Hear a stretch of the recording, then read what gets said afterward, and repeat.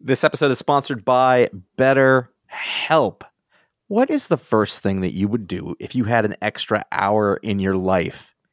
Well, the first thing I just thought was, I'm going to need more than an hour to fit that stuff in. But the fact is, a lot of us spend our lives wishing that we had more time. I know that is, for me, that's a big thing, especially as you get older. And the question, time for what? What would you do? Would it actually make you feel better? What is it that you feel you're missing in order, that would make it better? And one of the ways to sort of help figure that out is therapy. It can help you find out what matters most to you so you can do more of it, or focus on what it is that you're spending your time on that maybe isn't giving you that sort of fulfilling experience. And it's interesting because a lot of times people talk about therapy, or they talk about mental health, or it's about trauma, or it is about, like a great amount of pain or anything. And those things are all very valid and everything. But also, in some ways there's stumbling blocks. There is sort of something indefinable that you're having a hard time getting to that maybe is stopping you from feeling as confident as you can, as good as you can. And, therapy is one way to go after that.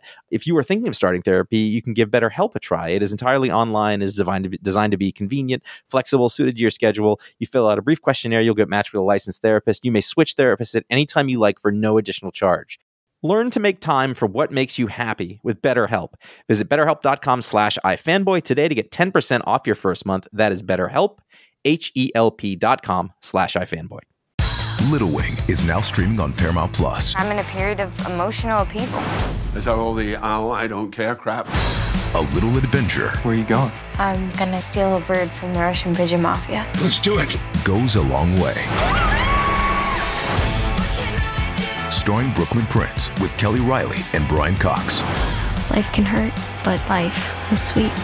Little Wing, rated PG-13, may be inappropriate for children under 13. Now streaming exclusively on Paramount Plus. You're listening to the iFanboy Pick of the Week podcast, episode 516, brought to you by iFanboy listeners just like you. It was Christmas Eve, babe, in the drunk tank. An old man said to me, won't see another one. And then he sang to me the red old Mountain Dew. I turned my face away and dreamed about you. Got on a lucky one, came in 18-1. I got a feeling this year's for me and you. So happy Christmas, I love you, baby. I can see a better time when all our dreams come true.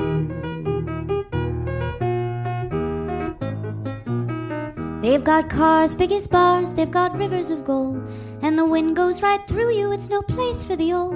When you first took my hand on a cold Christmas Eve, you promised me Broadway was waiting for me. You were handsome, you were pretty, the queen of New York City. When the band finished playing, they howled out for more. Sinatra was swinging, the drunks were all singing. We kissed on a corner and danced through the night. The boys of the NYPD choir were singing Galway Bay, and the bells were ringing out for Christmas Day. Hello, welcome to the iFanboy Pick of the Week podcast, episode 516, my old area code. My name is Ron Richards, and I'm here with Connor Kilpatrick. Hello. And Josh Flanagan. What's up? We are from iFanboy, where we are living teetering on the edge of death's door. Oh, God. Just make it stop. But despite that, we are still reading the week's comics that come out every week, and then one of us picks their favorite book and comes here and calls that the pick of the week, and we talk about that as well as the other books that came out, our various medications. We can talk about that if you want. We're old and talk about our medication and diagnoses. I got a pill set for like every point of the day. I take a pill. This is like what it's like to be elderly. Welcome to the elite AARP, Connor. I'm so excited. No offense to any of our senior citizen listeners out there, we love you. Okay, so this is a review show. This is a review show, and we're going to talk about what happens in the books. So if you haven't read your comics yet, we're going to spoil some of the plots. So you might want to press pause and come back and listen later on after you read your books. If you've read your books, Connor's going to tell us about his last pick of the week for 2015. Guys, this was a hard week. Is this the last? This is the last show of the year, right? Yes, the last pick show of the year. All right, last pick of the week. Why was it a hard week? Well, I ended up in the emergency room. We're just talking in general. In a I totally forgot about that part. In another state. Got diagnosed with pneumonia, which was great. Spent a lot of time in doctors and pharmacies and coughing and not sleeping. So when I read my comics on Wednesday... Wait a minute. So what you're saying, you're in the perfect position to read a Grant Morrison comic book. Yes. And I was actually... I needed that escape. I was really looking forward to those comics because I just needed to think about something other than all the shit coughing up out of my lungs. And so the pick of the week ended up being Klaus #2, which is from Boom Studios. Grant Morrison is the writer, we just said, and Dan Moore is the artist. And we talked about Klaus 1 last, I don't think it was a month ago because it feels like, or maybe it was. My sense of time is all gone now. It's all just coughing in the couch at this point. Klaus is Grant Morrison's reimagined origin for Santa Claus. And Ron and I discussed how we weren't sure how we felt about this. As people who really love Christmas, we didn't necessarily need... I'm going to say love Santa. Love Santa too, man. Who doesn't love fucking Santa? Whoa. I don't, wait a minute. I never signed up to fuck Santa. No. Wait a minute. We love Christmas, and coming with that, you love Santa Claus. Yes. And we didn't need a sort of modern, the modern day version of a origin retelling is you take something, usually kids' property, and you make it all grim and gritty and full of blood. And we didn't necessarily need that on this Christmas season when we were all dying, our last Christmas, as it were. Yeah. But I gave you my heart. Was that grim? The very next day, you gave an infection and took it away. Was that a grim thing? But we actually really liked the first issue. It wasn't so grim and gritty. It actually was kind of fun and sweet. I mean, there was some action and stuff, but it wasn't actually that bad.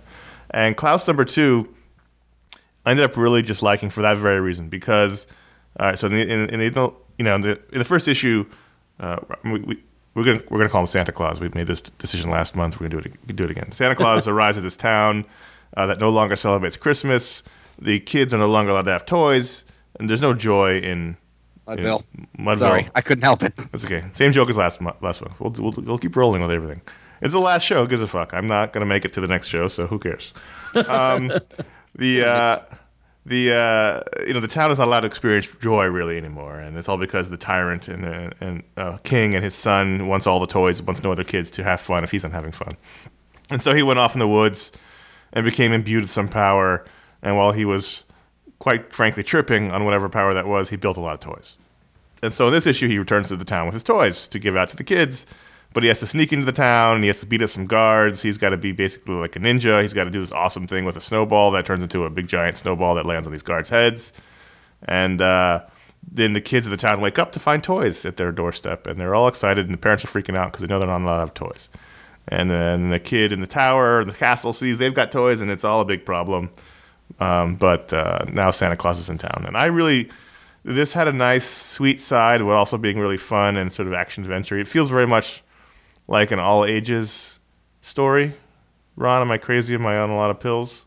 No, I think you're spot on. I think that, it doesn't seem like it's going to be. Like, it doesn't, oh, this is going to be all violent. Then you're like, oh, I guess it wasn't. It's fine. Right. I mean, he beats up people and stuff, but... Yeah, but he doesn't kill anybody, and it looks like he's about to. Yeah, and it's no, I mean, in this kind of Game of Thronesy and kind of medieval interest in terms of stories and things like that, it fits right in with that. I mean, you got a castle, you got castle guards, you got walls, you got all this sort of stuff, and while there's violence, it's not hyper violent, it's not over violent. I think this isn't like I don't even think there's any blood, is there? No, I don't think so either. And I think that, and like I found myself really like getting into it with this issue and like rooting for him. And the thing is, it's kind of as ridiculous as it might be to the idea of a young Santa Claus who still has a dark haired whether it's black or whatever beard, like he doesn't have the white hair and the white beard we know of yet, but like to see him with the red kind of cape and the red kind of hat and climbing the wall with a bag full of toys and like it kind of like I got into it. I was like, all right, yeah, I see, I get it now. Like the first issue I didn't quite get it, and the first issue had that weird Grant Morrison, Peter Milligan peyote trip moment, but this issue didn't have any of that. This issue was just pure Batman-esque stealth action. And he dispatched a guard with a snowman. So yeah, which was great. A big guard too, like their biggest dude. And even Ivan. And like Batman, he or I guess more like Zorro, he defaces the signs in town with a sigil for joy. So really, this was the book that made me the happiest. There was actually read a lot of really great books this week, but this was the one that put a smile on my face at a time I really needed one. And so that is why Klaus number 2 is the pick of the week. Now let's talk quickly about its release schedule. Okay. Because this is a 6-issue miniseries. Right. So it's gonna end in the summer. Right. Don't you think they should have started it earlier and had it sort of end around Christmas instead of kicking off in November and ending in April or May? This isn't the first time Grant has done a Christmas-themed story that did not end by Christmas, and so this is familiar territory. I'm sure the road of comic book publishing is paved with good intentions. So it's just bizarre. Yeah. Or don't do 6 issues, do 3. Yeah. And have it in January. Yeah. The idea is to get it out, and then next Christmas this will be a great trade paperback or great hardcover or something like that to do. So look at it, thinking like an industry professional still. No. Well, gotta go a long game. That's the thing, yeah. It's the issues are transient. It's the book publishing that's gonna have it's a marathon, not a sprint. So, I liked the Dan Moore art a lot too. Yeah, no, it is growing on me. I know we were talking about that last week, and we were talking about the talent vacuum when it comes to artists, and we're seeing a lot of names that are newer names that people don't kind of recognize, and it's great to see people kind of getting chances to kind of spread their wings and show what they can do, and it is really growing on me. I think after this series, I'm going to keep an eye on what this guy does next. Yep. He's right for it. Yes, it's one of those things where it seems like an odd pairing for Grant Morrison specifically, but not wrong for the story, if that makes sense. Right. So what I thought would be a contender for pick of the week would Superman American Alien number 2. I really loved the first issue, in which it was sort of this is sort of billed as an anthology series of Superman stories. It's the moments in his life that were important, and it's written by what's his name? Max Landis. Max Landis, and the first issue was drawn by Nick Dragotta, and there's going to be a different artist with every issue. And this one was Tommy Lee Edwards, who is fantastic. So for some reason, I am just completely blind to this title. Like I missed it when it came out, the first issu, and I missed it this week. It's funny because the covers are very they stand out a great deal. Yes. Yeah, and for some reason, I just completely went. I went to the comic book shop. I looked online. Like I just completely didn't even see it, and now I'm bummed because I really liked the the first issue. I thought the first issue was fantastic. Awesome podcasting. All right, so Tommy Lee Edwards is the artist, and he's fantastic, and he's an artist I don't see enough of. And actually, he'd be perfect to do every issue of this series. He really gets that old Smallville feeling down, and his work is so lived in. There's such an atmosphere to the panels and the pages that you really get the setting really well. You really get a sense of Smallville, the downtown area, the farms, and everything. Now, the problem here is that this issue was actually really hyper-violent, and I didn't end up liking it very much. It started off very sweetly with a young teenage Clark and Lana in a diner as Lana tutors him in French, and there's a little bit of flirting going on. It was all really great. But then a bunch of ruffians come to town, rob a convenience store, kill the clerk, kill the people that are in the store. And what was weird about this issue was, number one, everybody seems to know that Clark has powers in town, which wasn't established in the first issue. But now the kids he's hanging around with know, the sheriff knows. And I thought that's a weird choice. B, that's a weird choice to make with no explanation whatsoever. Well, that's kind of similar to the new paradigm in the new world of like Arrow and the Flash on TV, where there's like 90 people who know who they are and what they're and what they're doing, right? Right. And they seem to be phasing out secret identities, which I think is a huge mistake. That's a question of whether or not secret identities work in this modern storytelling world anymore. I mean, I'm trying to get a handle on what this is. This isn't supposed to fit in with the Superman as we know, is it? It's more like an Elseworlds kind of thing. It's just a Max Landis book. It's not. Yeah, really. and that's totally fine. But so it sounds like they're just saying, how would you tell your story of Clark growing up? Mm-hmm. And so I think it's reasonable to say that through this view of Superman's world, this is a small town. It's hard to keep secrets in small towns. I don't know if they have social media yet in the small town or what, but. People talk. Things get around. It's hard to keep secrets. So and so's dating somebody. Well, this is a theme that's going to come up as we talk about Huck later on in the show. Yeah, it does feel very much like Huck in that they all know, but it just seems an odd change to make with no explanation, which I guess is. I mean, but this is the explanation. They're just saying this is the reality of this one. Right. And Superman cutting off dudes' arms. That's an odd change to me. That was a much bigger change to me. Well, yeah, that was the second part. Was when he actually ends up confronting the thugs. He eye beams, heat visions off one of the Doom's arms. Now he doesn't necessarily do it on purpose. It does, I mean, but if you're going with the metaphor for puberty, he's in control. He's ball. He's not in control. He's in a ball of hormones. Which, by the way, if you're not human, I don't know that actually would sync up exactly with teenage years. But whatever. It all works as a version of Superman's story. I mean, it's almost more likely that would happen than not.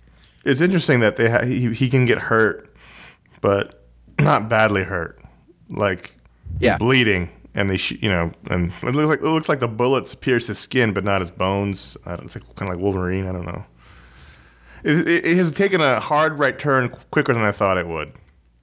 But are you? But you really like the first issue, so is it turning you off? Or? I'm going to read the next one.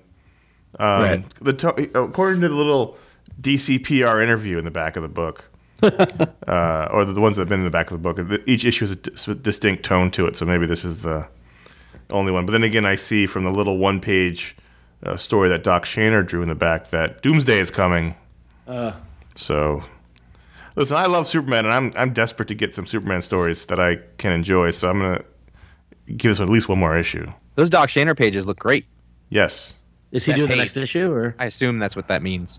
He's great. That's great. But I like Tommy Lee Edwards too. I don't know. Tommy Lee Edwards is wonderful. Yeah, I just feel it's one artist per issue, but that's fine. Yeah, and I feel like Max Landis is a writer who is not I don't want to say desperately, but he's trying to make a name for himself in his approach in terms of what he does. Right. Right. He has a very distinct viewpoint, which is good. Right, exactly, and it comes across in the movies he writes as well as now the comics and that sort of thing. So I mean, I would expect something that he writes to take a well-known character like Superman, to be challenging towards what you know and what you think of the character. Well, the thing is, I feel like people expect it to not like this, and I'm reading it. I'm like, well, it's interesting at least, right? At the very least, and I don't think it's poorly done. It's not at all. It's a take, Yeah. And Clark has some very sensuous lips. Whoa, hey, hey now. In this one. Well then. So all right. I don't associate Tommy Lee Edwards with sensuous lips. But look at that second page. Look at those lips. No wonder Lana's all about inviting him over when her parents are gone. Hey, just a small town boy. That's right. So, did either of you guys read Squadron Supreme #1?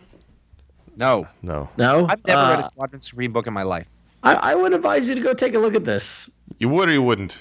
I would. Okay. For ironic reasons, because that's the tone of voice you've got going right now. I'm saying. Let's just say this was not this. Okay, so this brought up a lot of questions that I didn't. It was not what I expected. So it is James Robinson and Leonard Kirk working together, and we've enjoyed Leonard Kirk's work when he was doing Captain Britain, and he's a solid guy, and of course a long storied history of comics by James Robinson. So this is post Secret Wars, right? And wait, weren't they a team on a book? They were a team on. What book? The Invaders book he did, weren't they? You might be correct. Yeah. Not important. Continue. Yeah, but He is. It's funny because I was just typing into Google. I typed James Robinson Leonard and it autofilled Cohen. And then I thought, oh, wow, what would a James Robinson Leonard Cohen collaboration be like? But also, why is that autofilling like that? I know. It's from. Oh, they worked on Fantastic Four together. Fantastic Four, that was what it was. Fantastic Four that nobody read. I read it. Did you like it? Yes. Okay. So the squad. Your yes sounded just like his. You should read. No, this. I did. Also, I realized I talked about it when you were not around anymore. Ron. You had left us, and that's when I talked about it. I left you. So this is a post Secret Wars story, right? So it's and actually on the opening page on the recap page, it does say 8 months later. So there's that 8 months after Secret Wars ended kind of time jump, and what Robinson has done in terms of assembling this team is that he's taken. So the Squadron Supreme has been introduced through various different Earths in the multiverse, right? There was the Squadron Supreme from the 60s. That was the original one. Then there was the Supreme Power one that JMS did that was in the Max line that got folded in, right? I believe there was also one in the Ultimate Universe. Isn't this the version of the Justice League? Well, yeah. Originally, Squadron Supreme was an amalgam to the Justice League. Was a way to fold in the Justice League to fight the Avengers without actually doing a crossover with DC. So you had a Hyperion was like Superman, and Nighthawk was like Batman, and you had all those kind of those templates, Right. And but over the years, the characters have evolved, and some creators have told some very, very interesting stories with these characters. And what James Robinson now is doing is that he's taking these different versions of the characters, including like the Hyperion that was in Hickman's Avengers run. Remember there was a Hyperion on that team? No, I didn't read it. Well, there was. And the Nighthawk from JMS's Supreme Power run, and just basically taking a different version of the character from the different multiverse and putting them together as a team. Mm-hmm. All right, so that's an interesting premise. And then for some reason, and I don't quite understand why, they're all very angry at Namor.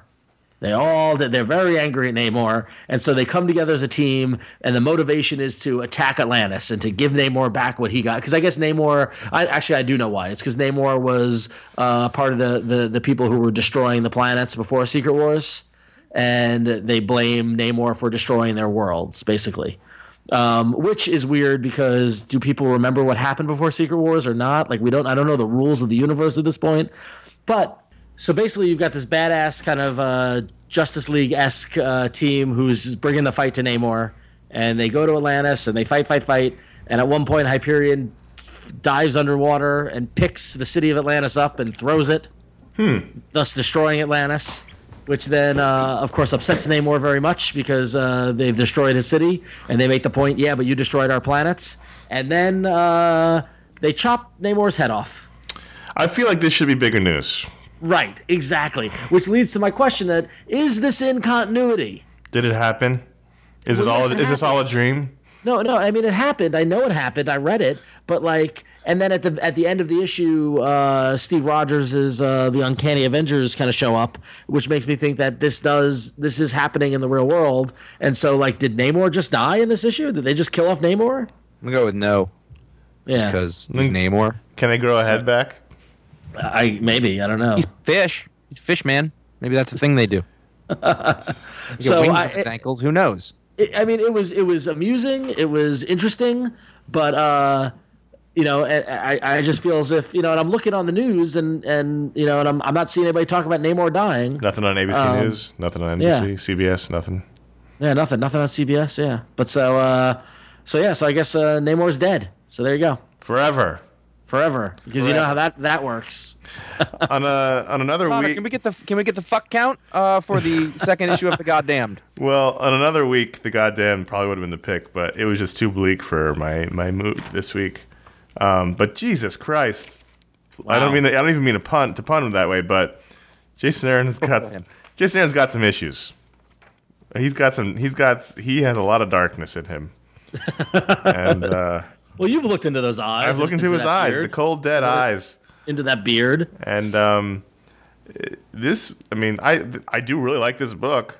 I wasn't sure what to make of the first issue, but now that I know what I'm in for. It looks great. The R.M. Guerra art is just the wonderful stuff we come to expect from him that we saw. Guerra sort of is the perfect cipher for those dark feelings that reside within him. Clearly, But I'm surprised that has no one told Fox News about this book? Has no one clued in anyone? Because the stuff that gets complained about is a lot less tame than this. And the little dog pack of feral boys. And, that was disturbing. And the cannibals right before that. if you're in Old Testament, you can do whatever you want. Yeah. It's anything after that you can get into trouble with. This stuff is pretty much what happened. I think he's having a lot of fun coming up with groups of people names, the fuck hunters, the skin cutters, the shit witches, the bone boys. It really is creative. I hope he has a whiteboard somewhere with just a list. It's the gangs of New Babylon. It's a different kind of thing. The skin. I bet they just flow out of him like water from a tap. That's my guess. The shit witches. Shit witch. What did you guys think of this issue? I still don't know what to make of the series, but I'm enjoying it. I'm kind of with Ron. Yeah. Like I'm absolutely sure about.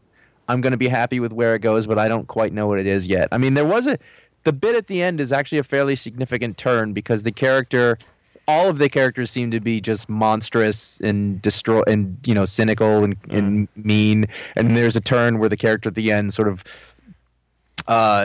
doesn't want to, but decides to go do the right thing. You mean Kane? Yeah. I don't know any characters' names. This is Kane. Yeah, I don't know who I'm supposed to be rooting for. It's Kane. Kane. As of and Abel. Son of Adam and Eve, first murderer. First murderer, yeah. Okay. I just killed his brother. We didn't really cover the Old Testament when I went to religion. I don't even know anything about the Bible, but I know that. I don't know that. I literally only know this stuff because of comics, mostly Vertigo. Interesting. True. That is true. That's how I know it. Totally. I mean, like the Sandman. I learned a ton of it through there. Lucifer. Bunch of books like that. Hey, Josh, they're rebooting Lucifer. You excited? I read it. I actually forgot to add it to the list. I'll mention it at the end if we're yeah. So just in time for the TV show. How many hours would we last in this world? What, like minutes? You mean? Well, I wouldn't have survived my appendectomy, so. Just listen. When it rains and it gets muddy out, I barely want to go outside today. Let's just. There's two of us surviving on antibiotics now, so let's go ahead and make sure we take those out of the equation. and then I'm the one that's not on antibiotics. I'm probably the weakest of the three. So it's. Well, I'm just saying the antibiotics are going to kill us in an hour, but the feral dog boys might. Yeah. This is a really disturbing book in a good way for me. I'm a pretty boy. I think they'd put me in one of the camps. You'd be a fuck hunter? What would you be? I'd be fuck hunted. You would be fuck hunted. It's good. It's very, very good. It's just very disturbing, and it wasn't what I needed on that day. I really don't think that it's kicked in yet. And I go back to remembering. It's really easy to compare it to this. But I remember with Scalp, like it hadn't kicked in yet for a while. Like it took a little while till we knew what we were doing and what the stakes were. And we haven't really met everybody yet. And I think that we don't know what this is yet. But I have 100% confidence that it's going to be fine. And part of it also is that like it's beautiful to look at. I mean, Guerra is amazing. Yeah, I mean, like knowing what Guerra's work on Scalp looked like compared to this, they're completely different. Yeah, in a great way. You know what I mean? Like this is really, like this. I was trying to think of who this reminded me of. The art reminded me of while I was reading this issue, and I couldn't put my finger on it. But I just spent minutes looking at the pages, and just kind of soaking it all in. So it's very good. So on here we have the all new Inhumans #2, and I might have made a mistake because I actually wanted to do the Uncanny Inhumans #3. Yeah, exactly. I don't know how someone would have made that mistake. Yeah. But the Uncanny Inhumans #3. This is Charles Soule, who is the keeper of the Inhumans, and Steve McNiven, who's doing nice work, by the way. Yes. It's a little loose for him, but I like it. That might be the inker actually. Now that I'm looking at it, Jay Leiston. Doesn't matter. I didn't mean that, Jay. That was horrible. Wow. Wow. Sorry. Does matter. I said I like it, actually. It's how Steve McNiven is always like his lines are very polished on the sides. Like this brings it a much looser, more liney approach, and I actually really like it a lot. When I said it doesn't matter how I'm pronouncing it is what I actually meant because I knew I was getting that wrong. So here's what's good about this. Kang. Kang. Well, Always if you good. remember, you may or may not remember, but Black Bolt made a deal with Kang to save his son a while back. And so where we're at now is that Black Bolt and Medusa's son, Ahura, not of the USS Enterprise. Are we sure? I was gonna say, yeah. Can we be sure? I mean, well, he's a grizzled, bearded man, white All right. man. Then I think you've got it on there. But he basically, I mean, the story is that he killed Kang, took over all of his time powers, and then waited in one corner of time for his parents to find him, and now he's going to kill them and all the other Inhumans. And so basically, they're fighting their son, who is the son of some very powerful people, plus all of Kang's power. He's in Kang's battle armor, and they're having a big fight. And it's a big battle. Is there anything more disappointing than when Kang takes his mask off and just some kind of douchey guy with a goatee underneath? I don't ever want to see that. And it's always a disappointment. Always. It's always a disappointment. Yeah. Yeah. No, I agree with that. And it's like Randall from Clerks is under there. Yeah, I always. Did I just ruin Kang? That got me. No, what you did was you bring up, and I almost started talking about Clerks, and I was like, but I don't like Kevin Smith anymore. But I did like Clerks, and it's a whole thing in my head that I have to deal with. It's just disappointing. That's all. Go ahead. This was a very good issue. I liked it. You read it? Yeah, no, it's a big fight. I'm reading both of these books. Although I'm glad you switched books because I didn't really like the other Inhumans book. Yeah, no, I didn't read the other one. I think I read the first issue and decided I was like, I'm just going to read this one that I really like. And we'll go with it. And lots of Black Bolt action, lots of Kang action. There's a love triangle going on with Human Torch and Medusa. Lots of drama. Everything was good. It was a really fun issue. When did they decide that the Fantastic Four are really Inhumans? That it wasn't a cosmic storm, it was a Terrigen Mist storm. They haven't done that, right? No, but when does that happen? Oh, God almighty. There's got to be a line. And I think that's it. Well, the X-Men are pretty big pillars of the Marvel community, and they, And considering where I don't know. I can't keep track of this stuff anymore. I was going to say, given the Fantastic Four, but maybe they're getting them back. I don't know. I don't know what the deal is. So when I read the next book, one line came to my head. It's a very famous line. This is the way the world ends, not with a bang, but a whimper. And that is what my feelings towards Ultimate End number 5 were. The closeout of the Ultimate Universe, the universe that revitalized Marvel 15 years ago. And so this started before Secret Wars. For this? This started for Secret Wars. This is a Battle World book. This started 2 years ago, right? This miniseries? I think so. Yeah, this miniseries. I feel like this miniseries has been going on since before I came back to the show. Because really, my instinct when I saw it, my comment was, "Oh, that." Well, I've been looking for it because it hadn't ended yet, and this is supposed to, this is the Ultimate Universe, and so I've been waiting for this one. And did it deliver? No. Let me ask you this: did you read all those little panels that he used to do, from Powers? Yes, I did. I didn't. I started to, and then I skipped around, and I was like, I don't care, because it's very obvious what was going to happen here. Yeah, right. There was no surprise to it, so hence there wasn't much reason to read it. You know what I mean? As I was reading, I was like, this is get to whatever your reveal is. Everybody's going to disappear. Oh, and now Miles is in the world. Oh, his mom's alive. Everything's so Miles okay is the only one that remembers the Ultimate Universe, right? Is that what they're saying at the end there? Yes. Because he was surprised his mom was alive, so he remembers the Ultimate Universe. Okay. So this isn't actually the Marvel Universe Miles like we were teased at the end of Spider-Man. This is actually the Ultimate Universe Miles transported into the Marvel Universe. How are we supposed to know that, by the way? Know what? How are we supposed to know that this is our world? When he's yes, good point. When he's swinging over the city at the end, where apparently Queens and Manhattan are just non-existent, or Queens and Brooklyn, they're not there, or New Jersey, depending on which way you're looking. But that doesn't. Manhattan's weird in this world, and this is the 616 world. I think this is looking south. I would be more concerned with how close the Empire State Building is to downtown. Yeah. Yeah. I mean, there's a whole lot wrong. That's why I don't know this Ultimate End. There's a whole lot wrong. That's the end of my review. You have to, it's quote unquote our world because also who got the page rate for all the blank pages? You have, I guess Bendis said he wrote it, right? Blank page.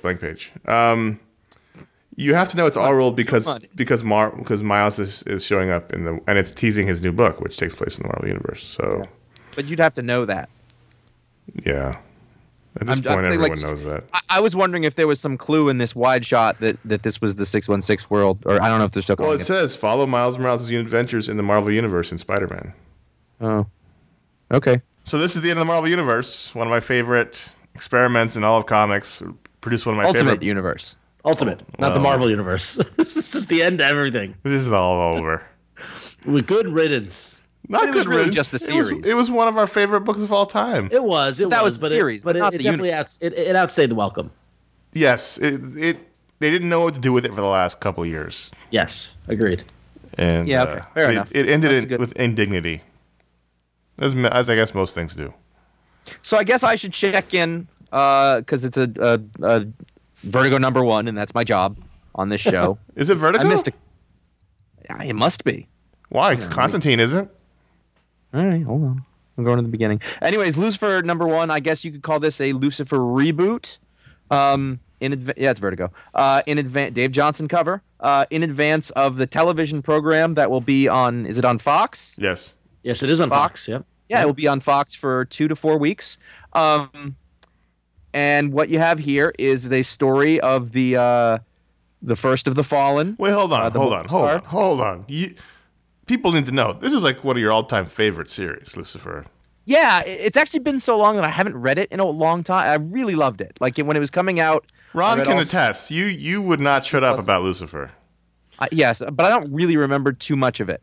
It didn't really stick with you. Yeah. Well, it's been 10 years. I've read a lot of comics since then, and the children have ruined my mind.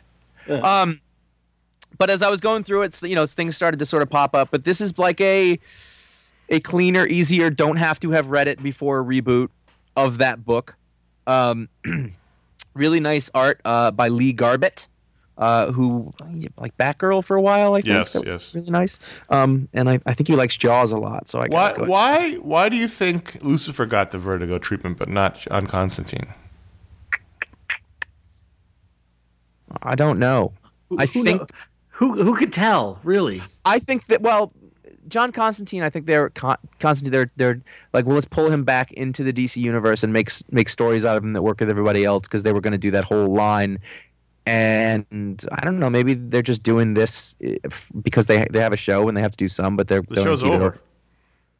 All right, well, whatever. I don't know. Writer's Holly Black. It wasn't bad. It felt like Lucifer. It felt a little like Remedial Lucifer. The other series had been written by Mike Carey, and we were talking about this earlier. Like it was very steeped in the lore and everything, whereas this was, almost more like just a more basic version of these stories. But they did refer to the end of the last series, which was he left the throne of God with a little girl, which is Elaine, who is one of the main parts of that series. I think that's her name. That's the name that came into my head.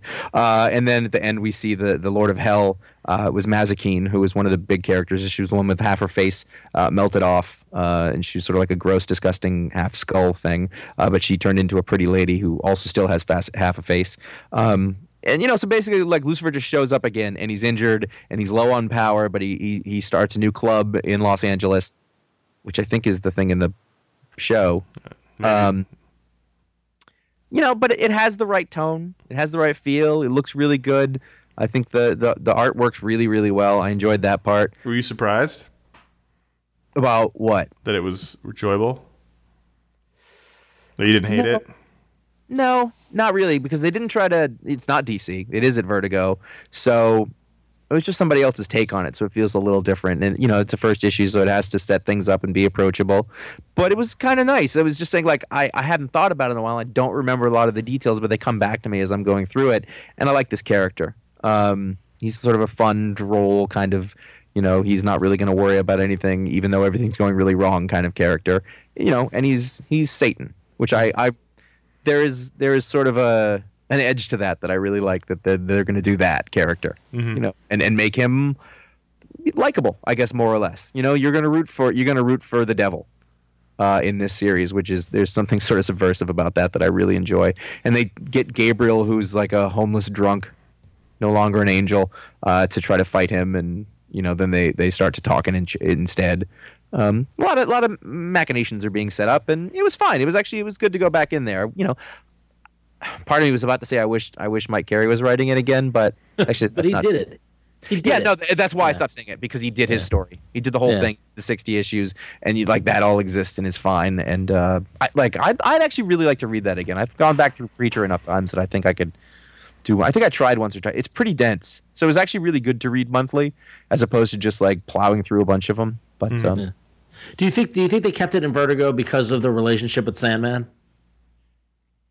I don't know, because it's a spin-off from Sandman, basically. You asked me that question, and I started thinking to myself, I'm in no way qualified to answer this question. Well, no, I know, but I mean, we're speculating as to why it's it didn't get why they pulled Constantine over to the DCU, but they this is thing because I think that this is related to Sandman in that whole Neil Gaiman kind of world, and that's probably why it's I don't know. I think it's a little more like they're trying to reestablish Vertigo. Yeah. So you've got a premiere property that's on television now, and they probably were like, "Can we keep this with us now?"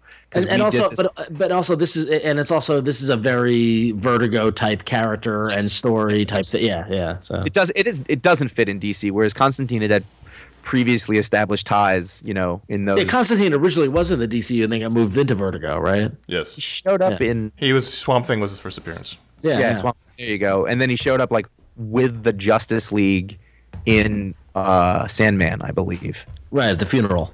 Yeah. Yeah. So he was on that sketchy line of things that moved over to Vertigo once there was a Vertigo, but he was in DC first. Yeah. Yeah. All right, cool. Yeah. Well, I'm glad that you're back on the wagon.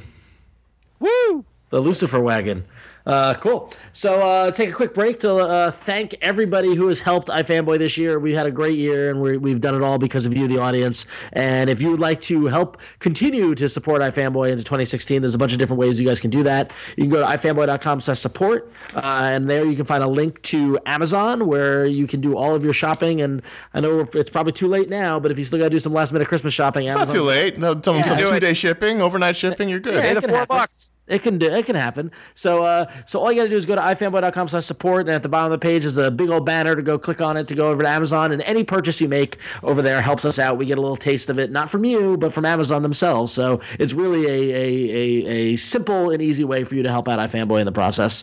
If you'd like to help us out in a more direct manner, you can sign up for a iFanboy membership, where you can sign up for $3 a month or $30 a year, and we thank all of our loyal members who have done that and continue to pay our server bills and we appreciate that. And if you'd like to give us a little year-end bonus, you can give a one-time donation. There's a link via PayPal and a bunch more other. Actually, it's every week. There's a couple more people who do it, and we thank everybody who's done that. It's really nice for you to kick a couple of dollars our way to help us keep giving you the quality comic book entertainment that you deserve on a weekly basis. So we thank. Too. Get your family gifts first, but then in January, we're coming for you. Yeah, exactly. Wait, I don't want to phrase it that way. Wrong show, Josh. Sorry. So go to ifanboy.com/support. We thank everybody for their continued support. Ron, you just got to believe. Just got to believe. Got to believe. That's all. So sex number 26, I believe, is Joe Casey doing his best Grant Morrison in with the 2-page hallucinogenic dying, I don't want to say fantasies, but visions that the old man has. He's finally dead after 26 issues. These are just some crazy. I don't know what they mean. There's some tentacles made of people, and there's a baby being born with a umbilical cord made of people, and there's some more people. And I love this book. I know you guys are. I know you guys are sort of down on it, but I love it. When did I say that? Why do you think? Last time we talked about it, you said you felt like it was going nowhere. Wow. Yeah. Harsh. I might have just been in a bad mood. I fell a couple issues behind, so I read this one and the last one in sort of one go this time. And I actually wondered to myself what it was you were going to bring up about it, but I guess that is fairly significant. Well, we know he and Grant still buddies. They were buddies at one point. Yeah, they used to talk. I know they used to talk very frequently and discuss stuff together. So I guess I didn't even think of that as unusual as coming from Joe, because it does feel like it's an element that's shown. His comics have been wacky, man. Like this They is are, yeah. among the least wacky of the comics, so maybe it didn't really stand out. I liked this. Yeah. I liked the sort of story that's going on and the transition of this guy's dead, so here we know what happens next. And I really like watching whatever's happening to this like middle management guy or whoever. Something real bad's gonna happen to him. Yeah, eventually. like, they're really drawing it out because he's just. You think it's gonna be this? Nope, not this time. But something bad's gonna happen to him. I really want that to be the thing, and I want to know the Robin character's story. And It's interesting that the tidbit this month was that he's actually much better at it than the Batman character. yeah, And he should have been the one who was the sort of the saint. Maybe they're sent there. Maybe that's the arc for him, is that he should be the one protecting the city. So it'll be interesting. yep, it's good. If I said that before, I'm sorry, Joe and Peter. I'm sorry. Very sorry. So Huck #2 picks up the second issue of Mark Miller and Raphael Albuquerque's collaboration, and as we talked about a little earlier, the idea of somebody with great powers and abilities in a small town getting outed, and I love this series. I love it. I'll tell you the moment I was reading it, and I was like, okay, I'm trying to remember what the last one was, and the moment that this issue won me over was you've got all these people start coming after him and asking questions, and I was like, oh, he's gonna freak out, he's whatever. Yep. He goes, hold on, let me just write this down, and Yep. he writes down the tersest note ever, and he's like, all right, I got this. Yep. And then he goes and he takes care of everything, Yeah. like without an so- issue. Yeah, so the media gets alerted to the fact that he exists, and all these people show up at his house, and one woman, her husband's been missing for years, and she's trying to find him. Their daughter's missing, like all these people, and then just a moment where he's like, well, hang on, let me write this down, and it's endearing and warm, and it just feels great. And when the issue ended, I actually got mad because I thought it was too short. Mm-hmm. I wanted more. Of course, this guy's Russian. Huck. What makes you say that? His mom was in Siberia about to give No, I birth know, to but him. why? Of course, he's Russian, though. Just because it's Strong. strong like bull. It's like that guy from Seven Eves. Yeah. I just love this, and that's I think the sign of a good comic is when it ends. I was sad. I wanted it to never stop. So Before you get too far into your analysis run, I really enjoyed Phonogram, or Photogram as it says here in the script, the Immaterial Girl #5. why did you enjoy it? I thought it was the most easily followable. This is my Yeah. favorite issue of the series Yes, as well. exactly. Yep. I was able to follow the story. I knew what was going on. I knew exactly sort of where Cole was at Yep. emotionally. I'm and sorry, sort of you what mean, he was you going mean through. Kieran Gillen. Yeah, whatever. Yeah. No, I really liked that. I mean, if I had any nitpick, Times Square. It works for the visual. I know. Times Square. Really? That was- well, Where that is was- everyone? Well, that was my one thing. That was where I kind of went, "Oh, Jamie." It's because now Connor, you and I, Piccadilly Circus. but the thing was, if you read the issue, the character said the I forget the guy's name, but he's like Guy with a I knife, yeah. Yeah, I drive around and all this sort of stuff. I've never left, and I've always wanted to go to New York. I've never been to New York. I'm never going to go. That's why I sent him to Times Square. It's the most New York thing you could do to him. Right, but the thing is that there needs to be a lot more people in that scene. Maybe it's 4 in the morning. 4 in the morning, and he's going to do the New York experience with a hot dog. And I thought this was the most straightforward issue of the series so far. And like you said, it was very, very clear as to what the motivations and what the point in the story is. And this is really kind of the denouement for these characters. And the next issue, thank you. The next issue is the last issue. So I'm getting, really, kind of curious to see how it wraps up and how it all goes. But this was a nice, as someone who's been reading the character of David Cole / Kieran Gillen throughout all these series, this was a nice moment to for the character of maturity and reaching the end point of the character's arc. So very well done. This continues to be fantastic. So. But then also from Team Gillen McKelvey came The Wicked and the Vine #17, which was the last issue of the story of the arc that featured guest artists, and this featured an entire issue drawn by Brandon Graham, which is anybody who's a Brandon Graham fan knows that sometimes that takes a long time to wait for. and I'm surprised that it came out on time and on schedule. So good job, Brandon. But this is it was really interesting to see somebody with such a different style than Jamie McKelvey draw those characters, like the Tron-like character. Like Brandon just takes a completely different take on it. But it was a blast, and it just continues to see how I think no matter how out there or esoteric the story of Wicked and Divine is, I think that this arc proved that what Kieran and Jamie have created, they can bring in other artists into the fold very easily and tell just as compelling stories and move the story along, and kind of helps kind of prove the Wicked and Divine staying power. So great job on that. It was a fantastic arc, and I'm excited now that Jamie's coming back to the book full time, as well as colors Matt Wilson. I'm excited to see where they go from here.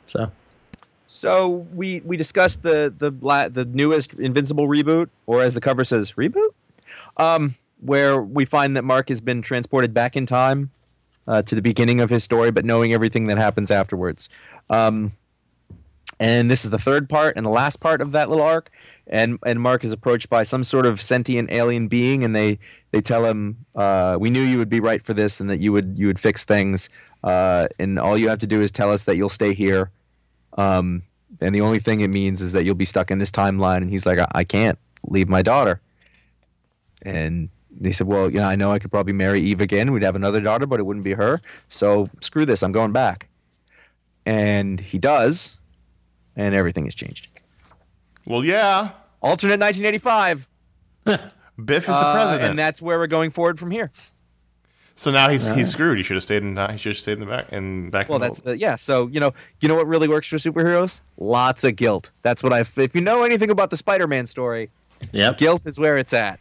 So that's which has always been, that's the closest thing is like he always reminds us of Spider. He's trying to do too much. Mark does not make the best decisions. And isn't that great? Yeah, no, it's great. It makes for great stories. It's just he makes. Yeah, but he's also like there was no right decision to make there.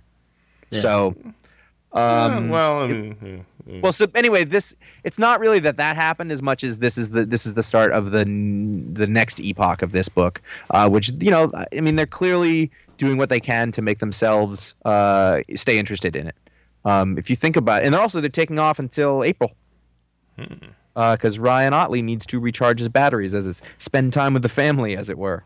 If you think about how long Ryan Ottley has been drawing this book at the level that he draws it, without missing an issue, without being late, he can take a lot longer off than that. Well, you used to get regular breaks when Corey Walker would draw an issue. But every once in a while. But for the most part, but he used to have those breaks built in, and now that hasn't happened in a long time. So there you go.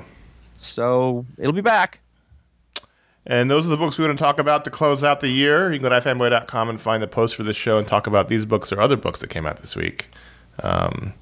Good week of books. I enjoyed my week. Yeah. Or maybe I just needed some distraction. Either way, it was a good week. I enjoyed my comics this week. Right on. Let's close up the year. I thought since we're not doing a Star Wars book, which really threw me off. That's week. Weird. The only one that came out was the Vader annual, which was I read it was that. all right. So I thought we would do an email. It wasn't Vader down. It wasn't Vader down. Vader down. Let's do an audience email to make up for it. Why don't you read it, Ron? All right, so our email comes from Johnny M., who says, "I'm 22 years old, and I just finished watching the original Star Wars trilogy for the first time last night, having watched the prequels a long time ago. I saw nothing wrong with them and thought you guys were just nitpicking the movies. After finishing the original trilogy, I can say with extreme certainty that you guys were right. Tell your sister you were right." You didn't you need to watch them more, by the way. I can say with extreme certainty that you guys were right, and the prequels do not exist to me anymore. As this is my first time experiencing Star Wars, I know nothing past my knowledge of the only first 3 films made. I would like to expand this knowledge by reading more about the amazing universe, canon or non-canon, comic or non-comic. With that being said, I have 2 questions for you. How can someone go 22 years without watching these amazing films? And what do you guys recommend I read? Well, the first question, I feel like you're more in a better position, Johnny, than us to answer. So, because considering that we grew up with these movies, Look in the mirror.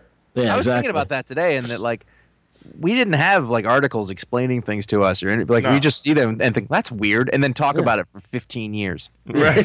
20. That's what it was. I mean, that's what it was, which I think is much more compelling. Whereas now you can see a thing that's interesting and you can just look it up. Well, and if there's not the answer, there's an answer, and that's enough. I was talking with our buddy Mike Romo about this, how he used to watch some really crappy entertainment show every day because it featured a 5-second clip of the trench run as a kid because that was the only way you could watch it. It wasn't like I heard that from others. It wasn't like he had a DVD of the movie or it was on all the time. It was just you never saw it. Once you saw something in the theater, it was gone. That was it. Or if you're lucky enough to have a VCR and when they showed it on CBS in 1982 and your dad taped it for you and then halfway through the movie it breaks with Dan Rather with an update about the Iran-Iraq war, you still watched it though, because it was, which is fascinating because like these movies, like the original trilogy, when you think about it, I remember them being shown not on HBO or on cable, but on broadcast TV with no editing. But also because they were all ages and they were perfect. But also not very often. There was a long period of time where they weren't on TV at all. Yep. So I just realized that broadcast TV used to put on real movies every once in a while. Yeah, no, they all the time they would do that. Yeah, totally. That's interesting. But so the answer is because it's a different world, and we don't blame you for living in a different world and being a younger person. It's okay. Well, don't speak for all of us. Well, no, we hate you for being younger. That's different. Yeah. But not for the choices that were made. Anyway, thanks for glad to have you aboard. Basically. Okay, so now that you want more, of a taste, I think the first place you got to go is the Timothy Zahn trilogy. Well, wait a second. Yeah. I thought of that too, but if the new films are all about the future, right? Then it's going to be weird that the books are telling the same story but are completely different. That's going to be everything, though. Yeah. Yes and no. There are things you can read, like the Timothy Zahn Smuggler book that takes place in the past.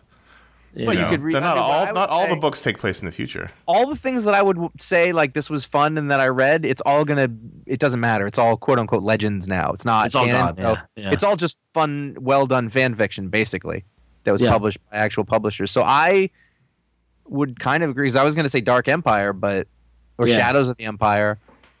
And none of Dark that Empire. The Dark Empire is great. If you can still find it, you can find. I don't know. It's not in print anymore, but it was published by Dark Horse, but that was with Cam Kennedy art. Dark Empire was a blast, and the Timothy Zahn trilogy. That was a comic book, and the Timothy Zahn trilogy is a prose book called the Thrawn trilogy about Grand Admiral Thrawn. Takes place after Jedi. It's not canon anymore because they're throwing everything out the door. So like we can't. As far as canon goes, it's go read the stuff Marvel's putting out now and go read the novels that came out now and then watch the new movie. That's it. But we can't vouch for that stuff in the same way. So exactly. if you want to go back and see the stuff that was just because it was and it was fun, I mean, I don't watch the cartoons, but people seem to really like them. Yeah, Rebels is apparently very good. Rebels people really like Clone Rebels. Wars. People I respect. Yeah. So there's that stuff, but I mean, those Thrawn books are a hell of a lot of fun, even if it's not the story. Yeah. Like they're still... Or the Tales of stories were always my favorites. The Tales of the Bounty Hunters, Tales of the Cantina. Oh, Tales of Jabba's Palace. Yeah. Yes. Jabba's Palace. Yeah. Those were great. Anthology stories. Those were fun. And those actually take place sort of to the side of the original trilogy. So you can totally read those. I think, you're not going to get Tales from Jabba's Palace ruined for you very much. You're going to know all about Malakili, and it's going to be worth it. Yeah, totally worth it. Totally, yeah. And if you want something more recent, if you can find it, some of the in the last year in the death throes of Dark Horse, are one of our favorite teams. Gabriel Hardman and Karina Becko did a great run on some Star Wars stuff that took place way in the future, like way in the future. That is just so out there that it's just not tied to anything, and I think they stand on their own as just good kind of Star Wars universe stories. So check those out. So Star Wars Legacy. Yeah, was that what the title of it was? I'm sorry? Was it Star Wars Legacy? Was that the title? It was Star Wars Legacy, I think that's what something like that. Yeah. So cool. Well, Johnny, welcome to the fold. We're glad that you are on the right side of the fence now, and enjoy the rest of your future Star Wars life. We wish you a lot Knights of the Old Republic was a fun game. Yeah. If you want to go back and find a thing that way. So was Dark Forces. Yeah. Oh, I love Dark Forces. Lots of good stuff out there. Oh, also, I want you to take like 2.5 hours or so, just sit down and trust me, just sit all the way through the Star Wars Holiday Special. Yes, absolutely. Absolutely. I was waiting in line for the new movie, and someone said, like, "What is it? Does Chewbacca have a family?" And I was able to explain his entire family and tell a lot because I watched the Holiday Special. So yeah, Lumpy, Itchy, Mala. That went very differently than when we were in line for the Phantom Menace run. Yeah, well, I wasn't there for the Phantom Menace line, but you weren't there. No, yeah, I was by myself. You guys did that without me. That's right. Yeah, it was Connor. It was you and I in the episode 2 and 3 lines. That's where we were. It was me and Josh for the Phantom Menace. It was before the dark times, before the iFanboy. So if you have an email for us in 2016, you can email us at contact@ifanboy.com or leave us a voicemail at 888-fanboys-326-2697. Tell us where you are. Tell us who you are and where you're from. Who you're from. Oh, Jesus. Is this year over yet? So this is the last show of the year, as we've mentioned, and in the last couple of shows, we've done sort of a wrap-up segment. We talked about our favorite creators, we talked about our favorite books, and so we're ending the year, as we always do, with the Picks of the Week by the Numbers segment, which we used to do on the website, back when we did the website, and now we've been doing on the show for the last couple of years. This is where we take a look at all the picks of the week of the year, do some number crunching, and see where it all nets out. It's a little fun little game we like to play. This is your favorite time of year, Connor, isn't it? It wasn't when I did this. I cannot vouch for any of these numbers. Okay. I was on a lot of medication when I did this. I don't know if it all matches. So this year, there were 50 picks of the week. 20 by Josh, 19 by myself, 9 by Ron, and 2 by Paul. Okay. So we had a nice spread there between Josh and I, at least. Would you like to guess the most popular company? Who had the most picks of the week? I guess Image. Josh? Image? So indeed, the number one company was Image with 19 picks of the week. And what was interesting to me was that this year we had Battle World, and this year we had that fucking DC one whose name I can't even remember anymore. Convergence. Yep. And during that time, we hardly read any DC books, didn't pick any. We hardly read any Marvel books during Battle World, didn't pick any. But Marvel still came in at number 2 with 14 picks, and DC with 13. Well, weren't 1872? Wasn't that a Battle World book? Right. Yep, it was. Yep. Or like Secret Wars and stuff. I don't know. Yeah, it wasn't like a total loss. Well, but... if people complained, the people who are fans of one over another complained that we talked about Image too much. But really, at the end of the day, 19, 14, 13 isn't that big of a spread. Yeah. Archie had 1, Black Mask Studios had 1, Boom Studios had 1, and Dark Horse Comics each had 1. All right. Now, was the Boom book? The Boom book was this week's Klaus. Oh. By the spread by person, Josh, you had 4 different companies as your pick. 10 by Image, 5 by DC, 4 by Marvel, 1 by Dark Horse. Of that DC, only 1 was Vertigo. I had 5 companies. DC had 6, Image had 6, Marvel had 5, Archie had 1, Boom had 1. And of that, 2 of them were Vertigo. Ron, you only had 4 companies, 4 by Marvel, 3 by Image, 1 by Black Mask, 1 by DC. All right. Of that, 1 was Vertigo. And Paul had 1 from Marvel and DC each. Vertigo books are almost all Astro City. And then by writer. So this is where we start figuring out who our favorite creators were by the numbers. We actually had a really big writer spread this year. 1, 2, 3, 4, 5, 6, 7, 8, 9, 10 writers with more than 2 picks this year. Wow. Anyone want to guess who the number one writer was, who had the most picks? Jason Aaron. Jason Aaron? Jason Aaron with 5. The top, everybody who had more than 2 picks accounted for 38% of all of the picks this year. So Jason Aaron had 5, James Robinson had 4, Scott Snyder had 4, Ed Brubaker had 3, and Kurt Busiek had 3. And then that's followed by Brian Wood, Garth Ennis, Jerry Duggan, Grant Morrison, Mark Miller, Rick Remender. Each had 2 books. All right. A much smaller spread by writers. By artists. In fact, 39 of the picks were by different artists. The only artists who were picked multiple times, 1, 2, 3, 4, 5, 6 of them. Anybody want to guess which artist had the most picks? Frank Quitely. Frank Quitely was not on the list anywhere. Oh, why not? Darwin Cook. Nope. Josh? I'm having a hard time with this. Okay, well, what would have been Greg Hinkle? McKelvey. Greg Hinkle. Oh, Greg Hinkle. Right, Greg Hinkle got 4. Greg Hinkle got 4. He was the most picked artist. Wow. Look at that. Rookie year. Followed by Sean Phillips with 3. Greg Capullo, Jason Latour, Jesus Marino, and Sean Gordon Murphy each had 2. Wow. And every other book was a different artist. 30% by these top artists are all the picks. So it was a wide spread with the artists this year.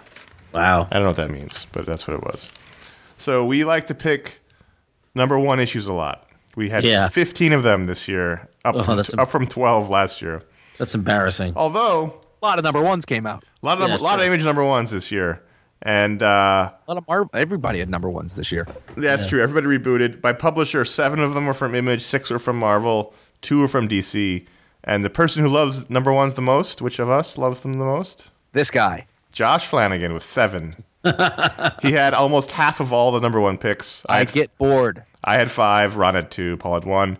And actually, only 2 of these number 1s were specials that they put number 1 on, even though they're not never going to continue, which is actually a really low number for us. So we actually had 13 true number 1s picked. Star Wars, Big Man Plans, Invisible Republics, Secret Wars, Where Monsters Dwell, Airboy, Starve, 1872, Tokyo Ghost, Doctor Strange, The Twilight Children, The Vision, and Jupiter's Circle Volume 2. And the 2 specials were Criminal Special Edition and the Multiversity Ultra Comics. Those were the number 1s. Like a new Starve hasn't been out in a while. Anyway. Possibly. And now the moment. This is where we decide what the book of the year was by the pick. We had 5 books picked more than once this year. Only 5. Okay. Anybody want to try to guess all 5? Airboy, Astro City, I'm out. Southern Bastards. Those are 3 of the 5. The Batman. Batman and the Fade Out. You guessed all 5. Wow, look at us. And who would like to guess the number 1 book?